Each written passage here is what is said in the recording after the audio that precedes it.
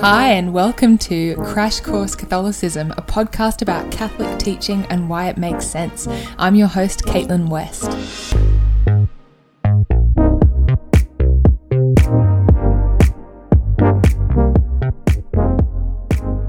Hey friends, welcome to episode 68. So, some of you might remember that at the end of the last episode, I said that we were going to talk about a saint this time, and you might have one eyebrow raised because the title of this episode is Lent and Easter.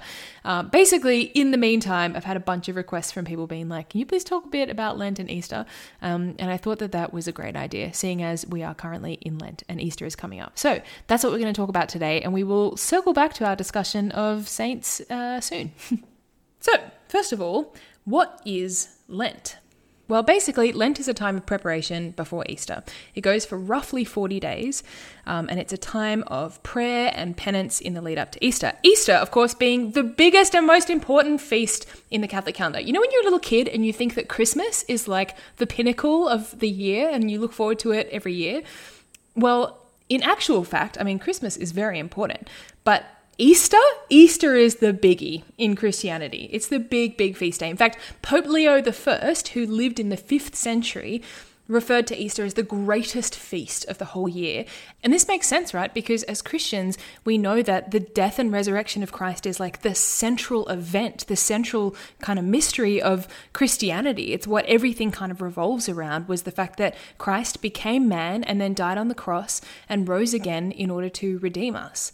So this mystery is built into the fabric of our faith. And we see this in the fact that at every Mass, we make the death and resurrection of Christ truly present to us on the altar. From the very beginnings of Christianity, Sundays have been a day of celebration, a day on which we commemorate the resurrection of Christ. And Fridays have been a day of penance and fasting in preparation for Sundays. So this is something that still continues today. Of course, today on Fridays, we don't do like a full fast, but it is meant to be a penitential day. So every Friday we should, offer something up or do some sort of mortification in order to commemorate Good Friday.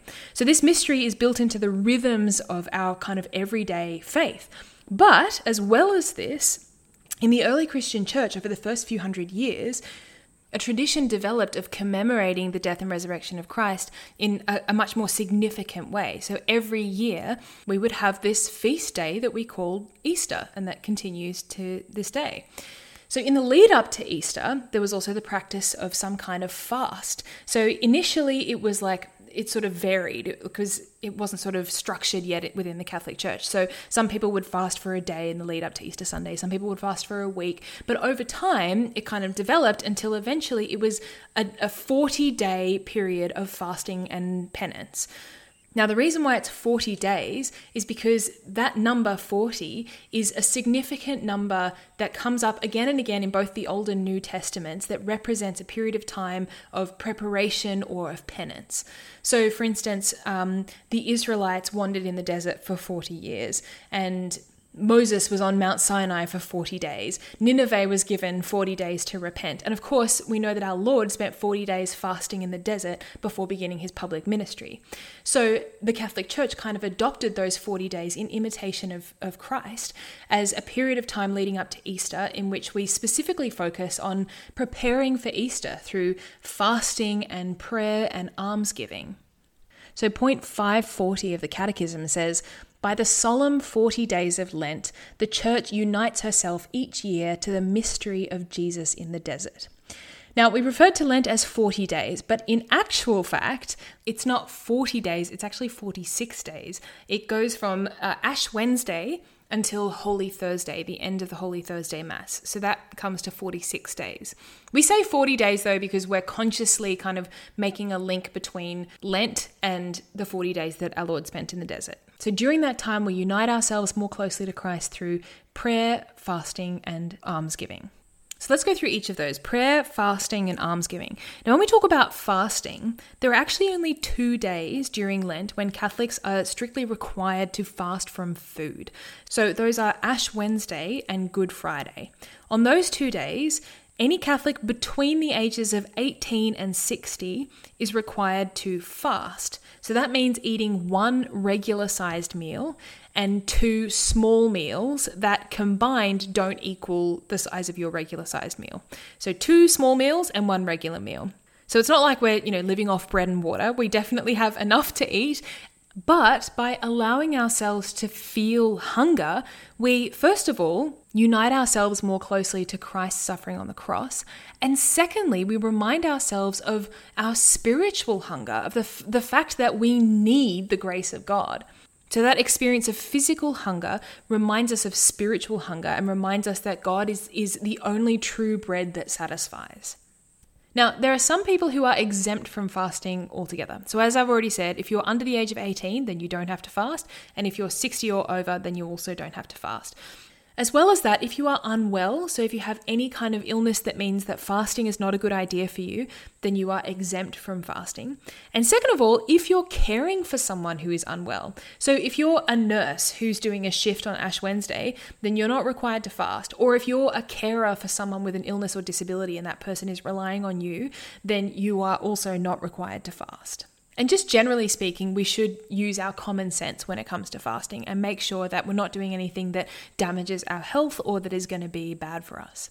Now, if you're someone who is exempt from fasting, then you can find a different way of having that experience of mortification and finding something that you can kind of fast from that will also unite you more closely to Christ on the cross. So you might fast from social media or nicotine or something else that your body feels that it needs so that you can have that experience of like craving that draws your mind upward to God. Now, on Ash Wednesday and Good Friday, as well as on every other Friday during Lent, Catholics are also required to abstain from eating meat. And the reason why we do that is kind of similar to fasting. It's a way of having a kind of more sober, simple meal. It's a mortification that we can offer up to God. So on every other day during Lent, we obviously don't do a full fast from food, but we do try to do some sort of mortification or penance. So traditionally what people will do is they'll offer something up for the whole of Lent. They'll pick one thing and they'll say, okay, I'm not going to do this for the whole of Lent. So you might give up chocolate, or you might give up social media, or you might give up alcohol. And one of the reasons why we give something up during Lent is as a penance, as a way of making reparation for the times when we have hurt our Lord through sin. And we've talked about this in earlier episodes, right? That when you hurt someone, of course, they can forgive you and they might forgive you completely, but that doesn't mean that you don't need to make reparation in some way for the ways in which you've hurt them. And the same thing goes for God. So by giving something up during Lent, part of that is us saying sorry to God and making up to Him for the times when we have hurt Him. But as well as that, giving something up during Lent isn't just a way of saying sorry to God, it's also a way of saying I love you to Him, of drawing closer to Him and deepening our relationship with Him. And that seems like such an obvious thing to point out, but it's actually really easy to forget. Like I remember when I was in high school and I used to offer up chocolate every Lent. I just wouldn't eat chocolate. And I never really understood why I kind of did on an intellectual level, but it wasn't really in my mind when I wasn't eating chocolate. All I thought was like, okay, this is this thing that I'm just not going to do for 40 days. I'm not going to eat chocolate. And it was hard, but then I just did it. And on a human level, it was like, yeah, cool, I achieved something. And it felt very satisfying that I'd been able to do that. But it kind of just remained on that human level of like a human achievement. Or there were other times when I would treat Lent as an opportunity to kind of break a bad habit. But again, not really for spiritual reasons. I'd be like, oh, good, I've been eating too much chocolate lately. I need to cut back on that. So Lent is a perfect opportunity to eat less chocolate. Now, of course, there's nothing wrong with, on a human level wanting to break a bad habit or achieve something. But we have to remember that in Lent, the whole point of offering something up, it goes much, much deeper than that. Very often, our bad habits and the things that we want to stop doing, they're coming from a place of deeper spiritual brokenness. So if I am spending way too much time on social media and I decide that for Lent I'm going to, stop using Instagram for 40 days, that's fine. But the aim isn't to stop using Instagram. The aim is to grow closer to God. And very often, yes, going on Instagram all the time is interrupting my friendship with God and it's getting in the way. So it's good that I'm pausing that. But on a deeper level, there's something that I need to address. And this is my opportunity to address that thing on a deeper, more spiritual level. So this is my opportunity for the next 40 days to sit with God in prayer and ask him, okay, God, why do I keep turning to social media? What's going on there? Why don't I rely on you? Why every time I get a little bit bored, I reach out and pick up my phone? Why is it that I can't persist in doing my work well? So we're not giving things up during Lent for their own sake. We're giving them up so as to find ways of drawing closer to God. It's not just a time of penance for its own sake. It's penance that brings about healing, that allows us to empty ourselves of some of the things that are cluttering up our hearts and to fill those spaces with the love of God instead. And this is where that element of prayer becomes super, super important. We can be doing all of the mortification in the world throughout the whole of Lent, but if we're not filling up those spaces we've created with God, then we're not going to get very far. So I don't know if you've ever had this experience where you like declutter your bedroom or your house and you chuck a bunch of stuff out. And then like 2 weeks later, your room is just full of a bunch of new junk. So it's the same with our souls. If there's no point in taking a bunch of stuff out if we don't then fill those spaces with God, because if we don't fill them with God, then we're just going to fill them with other junk. So during Lent, alongside mortification, we should be making an active effort to deepen our prayer life. So maybe if we're not in the habit of doing, mental prayer every day, maybe now is a great time to start, to put aside 10 minutes or 15 minutes where we just sit with God and get to know him better and talk to him. So one thing that I've been using this Lent that I've found super useful is a book called Restore by Sister Miriam James. I'll put a link to it in the show notes. It's basically like a series of prompts for prayer that you can use during Lent. And they're specifically designed to kind of help you connect on a deeper level with God. Another thing that can be really useful for our prayer in this season is to reflect on and contemplate the passion and death of our Lord.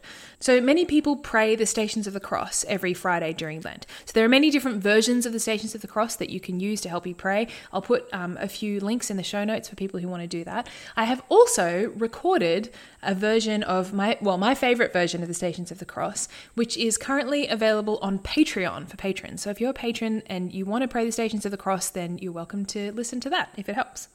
A final way that we can deepen our prayer life during Lent is through, of course, receiving the sacraments. So as well as going to Mass as often as we can, it's also a great idea during Lent to try to make a good confession in the lead up to Easter. So Catholics, we've talked about this before, but Catholics are actually required to receive communion once a year at Easter time, any time between Easter Sunday and Pentecost. All Catholics are required to receive communion once during that time. Now, of course, most Catholics will receive communion many, many more times during the year. Most people receive it every Sunday when they go to Mass. However, you're only actually strictly required to receive communion once during Easter time. So Catholics have to go to Mass every Sunday, but they don't have to receive communion every time they go to Mass. You only have to receive once during the year. Now, because Catholics are required to receive communion once at Easter time, a practice kind of sprung up over time very organically and for obvious reasons, in which Catholics would try to make a really good confession during Lent in the lead up to Easter, so that you're really well prepared, you're definitely in the state of grace, and you're well prepared to receive our Lord in the Eucharist. So even if you're someone who goes to confession regularly, Lent is still a really great time to kind of take advantage and really sit down and do a deeper examination of conscience and try to do a really good confession. So far we've talked about fasting, we've talked about prayer, and then the third thing we haven't talked about yet is almsgiving. So what is almsgiving? Basically, it refers to giving money or things or time to people in need. Now, why is almsgiving an important thing during Lent?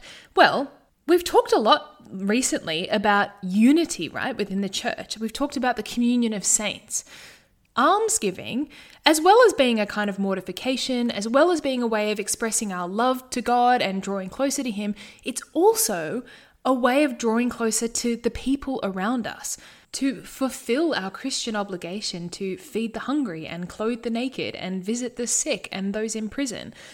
So the specific way in which we give alms, will vary depending on our own circumstances and the needs around us, as well as what we are able to give. So for some people, it's financial. For other people, it's about spending time with others. So going to visit, someone who is older, or someone who's isolated or sick who lives in your area, or doing some volunteer work, or going through your stuff and giving away some things to people who need it more. And the important thing with almsgiving is, and this is something we hear a lot, right? That we don't just give out of our extra stuff. We don't just give away the stuff that we don't want anymore. In the same way that fasting causes a kind of pang of hunger in us, our almsgiving should also cause that kind of pang of like, oof, that hurt. I gave away something that was hard to give away. Father Mike Schmitz puts it really well. He talks about not giving out of your surplus, but out of your substance. We should feel like we're really giving ourselves to other people when we give alms. So maybe that means making time for other people. I've got a really, really busy day, but I put aside the time to catch up with a friend. Or maybe it means smiling to the people around us when we're in a really bad mood and we're having a terrible day, trying to be cheerful for their sake. We're not just kind of chucking away our extra stuff that we don't need. We're actually really, truly giving ourselves to others, and through that self-giving, giving ourselves to God. Now, before we move on from Lent to talk about the Easter Triduum, there's one other question that is worth kind of responding to. So there's a bit of disagreement between people about whether or not Sundays and feast days in Lent count as Lent. So basically we've got the 40 days of Lent, but we know that every single Sunday is always a big feast day in the Catholic Church. As well as that, there are some other important feast days that occur during that time of Lent. Now, usually in Catholicism, feast days are a day of feasting and celebration. So what do we do when it's a feast day, but it's also Lent? So there are different opinions on this. Some people will say like, well, no, you should do your Lenten observances for the whole of Lent, even on Sundays or on feast days. And other people are like, yeah, like if it's a feast day, then it's okay to take a break from your Lenten observances and feast. And if you were to take every single Sunday off during Lent, it would still be 40 days. So you're still doing this time of penance. Really what it comes down to is your personal freedom and your personal circumstances. The church doesn't have like an official stand on it. So the United States Conference of Catholic Bishops actually released a statement about this, and they basically said, look, yes, ideally, if you're in a period of penance and purification, it's going to be more effective if you do those penances consistently. But at the same time, like, you're free. I mean, these penances were self-imposed. You made the decision to give something up. So of course, like, you have every right to say, okay, today it's a special day and maybe it is more appropriate. And we have to remember, again, the main goal isn't giving stuff up for its own sake. The main goal is growing closer to God, deepening our relationship with Him, and progressing on the path to holiness. So I might be someone who is living my Lenten observances perfectly. I'm doing such a good job. I do them even on Sundays, but maybe it's purely superficial. And on a deeper level, I'm not actually praying or getting closer to God. On the other hand, I might be someone who isn't, who's eating chocolate on Sundays, but I'm really, really going deep in my prayer. So that's the main thing, is that interior disposition, making sure that I'm as united to God as possible through those Lenten observances. So Lent officially ends, as we've said, on Holy Thursday with the Mass of the Last Supper. And at that point, we begin the Easter Triduum, the 3 days in the lead up to Easter. And oh my gosh, guys, these are literally my 3 favorite days in the whole entire year. There is something about those 3 days where we journey with our Lord, like in real time towards Easter, that are just so powerful and so moving. So we begin with the Mass of the Last Supper. We commemorate the institution of the Eucharist. Now, at the end of that Mass, the consecrated hosts are taken in procession to a place that we call the altar of repose. So this is a separate space in the church. It's often a temporary altar that is set up for the purpose, that the Eucharist is moved to, and members of the congregation are invited to remain in adoration in front of the Eucharist in that space for some time. Some churches actually do a full all-night vigil, so you can pick, an hour and go and do an hour of adoration if you want to. So this period of time spent in the altar of repose symbolizes our Lord in the Garden of Gethsemane. And this is why many churches do an all-night vigil, because We're responding to that request from our Lord to his apostles that they stay awake for just 1 hour to pray with him. So we spend this time accompanying our Lord through our prayer and our presence in the Garden of Gethsemane. The next day is, of course, Good Friday. And at 3 p.m. on Good Friday, we celebrate the liturgy of Good Friday. Now, I say liturgy and not Mass because it is actually not a Mass. This is the one day of the church calendar in which Mass is not celebrated, i.e. the Eucharist is not consecrated. So on Good Friday, we receive the hosts that were consecrated the day before in the Holy Thursday Mass and that have been on the altar of repose. So the liturgy of Good Friday looks a bit different to an everyday Mass. Basically what happens is that the priest enters and prostrates himself on the ground in prayer as a sign of the grief and sorrow of the church. And then we have readings and prayers of intercession. And then we have something that we call the veneration of the cross. So the priest will move to the back of the church and take a cross and process it down the aisle to the front of the church. And then the members of the congregation are invited to come forward and venerate the cross. So you can genuflect in front of it or you can bow as a way of offering reverence. After that, we receive communion and then the liturgy ends. The cross that was just venerated during the liturgy remains at the altar. And this is actually the one time during the year when Catholics genuflect to the cross. So usually we only ever genuflect to our Lord in the Eucharist. We go down on one knee in an act of worship because we believe that our Lord is truly present in the Eucharist. However, on Good Friday, the Eucharist is no longer present in the church because all of those consecrated hosts from Holy Thursday have been consumed. And in an act of veneration, we actually genuflect to the cross. So if it's Good Friday and you ever notice people who are still genuflecting even though our Lord isn't there in the tabernacle, that's why. Now, speaking of our Lord not being present in the tabernacle, it's actually pretty amazing. On Good Friday, again, this is the only time this happens during the year, where not only is our Lord not actually present in the same way in the church anymore, and we have this very real feeling of like being bereft, like he's not there, but also just visually, like the altar has been stripped for the Good Friday liturgy. There's no altar cloth. There are no candles on the altar. All of the like statues of saints and Our Lady and the cross have all been covered up. So there's this incredibly kind of somber mood and tone of grief that is actually visually represented in the church. It's pretty amazing. So after Good Friday, we have Holy Saturday. And the word that I would use to describe Holy Saturday is quiet. It is such a quiet day because it's the day when we commemorate our Lord buried in the tomb, right? After all of the kind of pain and grief and drama of Good Friday, we have this day of silence and quiet and reflection. So there's no Holy Saturday Mass because our Lord is in the tomb. Everything is covered up, the tabernacle is empty, and it's a day for quiet prayer and reflection. And then Holy Saturday ends with the Vigil Mass, which occurs on Saturday evening. Now, if you have never been to an Easter Vigil Mass before, I encourage you to go. And okay, you're going to have a little bit of stamina because it is the longest liturgy, in the whole of the church of everything. It's like the longest Mass ever, but it is amazing. It is so worth going to an Easter Vigil Mass. So basically the Easter Vigil begins with a fire being lit, all of the lights are turned out in the church and then a fire is lit outside and the priest lights the Easter candle from that fire and then spreads the flame to other candles until everyone in the congregation is holding a candle. And this symbolizes the light of Christ coming into the world with his resurrection. It's gives me goosebumps talking about it. It's actually really beautiful seeing this this light of this fire kind of slowly flooding into the church and lighting up the church. And then of course the lights come back on and we begin to celebrate the Mass. Now in this Mass there are up to 9 readings. There are so many readings because each of the readings trace a different point in salvation history. So we begin with Genesis and we go all the way through salvation history.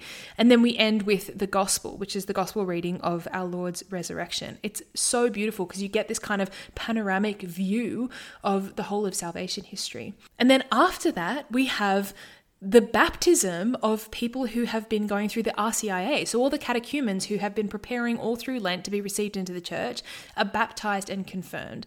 And then after the baptism of the catechumens, the Mass kind of continues like a normal Sunday Mass. So it's an amazing Mass and very beautiful and celebratory and joyful. And one of the other benefits of going to the Easter Vigil Mass is that you get to start celebrating early. So once the Mass has been celebrated, then Easter has begun. And you can go and have some Easter eggs and some hot cross buns. And then, of course, we have Easter Sunday itself, the greatest day of celebration in the church year. Now, the only stipulation of the church on Easter Sunday is that we go to Mass, which we do every Sunday. But apart from that, we can celebrate in whatever way we like. Usually it involves family and food and fun, all the Fs. But in amongst all of that, we also try to remember to express our gratitude and our love to our Lord for everything that He's done for us. It's really easy during Lent to just focus on God because it's a penitential time. But then when it comes to Easter Sunday and the whole Easter period, it's easier to kind of get caught up in all of the fun and all the good times and to forget like the whole reason why we're celebrating Easter. So it's a great idea on Easter Sunday to try to find a way to spend some time with God. Maybe it means getting up a little bit earlier before all of the like fun times begin and doing some prayer. Or like finding some time to pray the glorious mysteries of the Rosary with your family. Whatever it is, finding some time to spend with our Lord in amongst all of the fun. Now, just like with Christmas, Easter doesn't just go for one day, it goes for an entire season. In fact, the Easter season goes from Easter Sunday until Pentecost Sunday, which is 50 days. And I love that. It's like the goodness of God. He's like, yes, you are going to do 40 days of penance, and then you're going to do 50 days of feasting. You're welcome. Whoop, I literally just kicked a chair in my enthusiasm. Okay, so that is Lent and Easter. Oh, honestly, guys, Easter is my favorite time of the whole year. I literally can't even articulate how much I love it.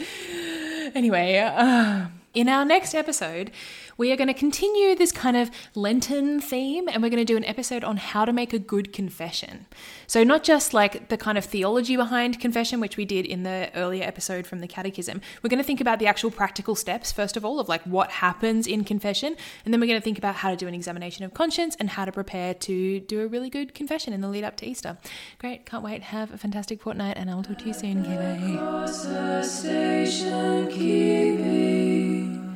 Stood the mournful mother weeping, close to Jesus to the last. Through her heart his sorrow sharing, all his bitter anguish bearing.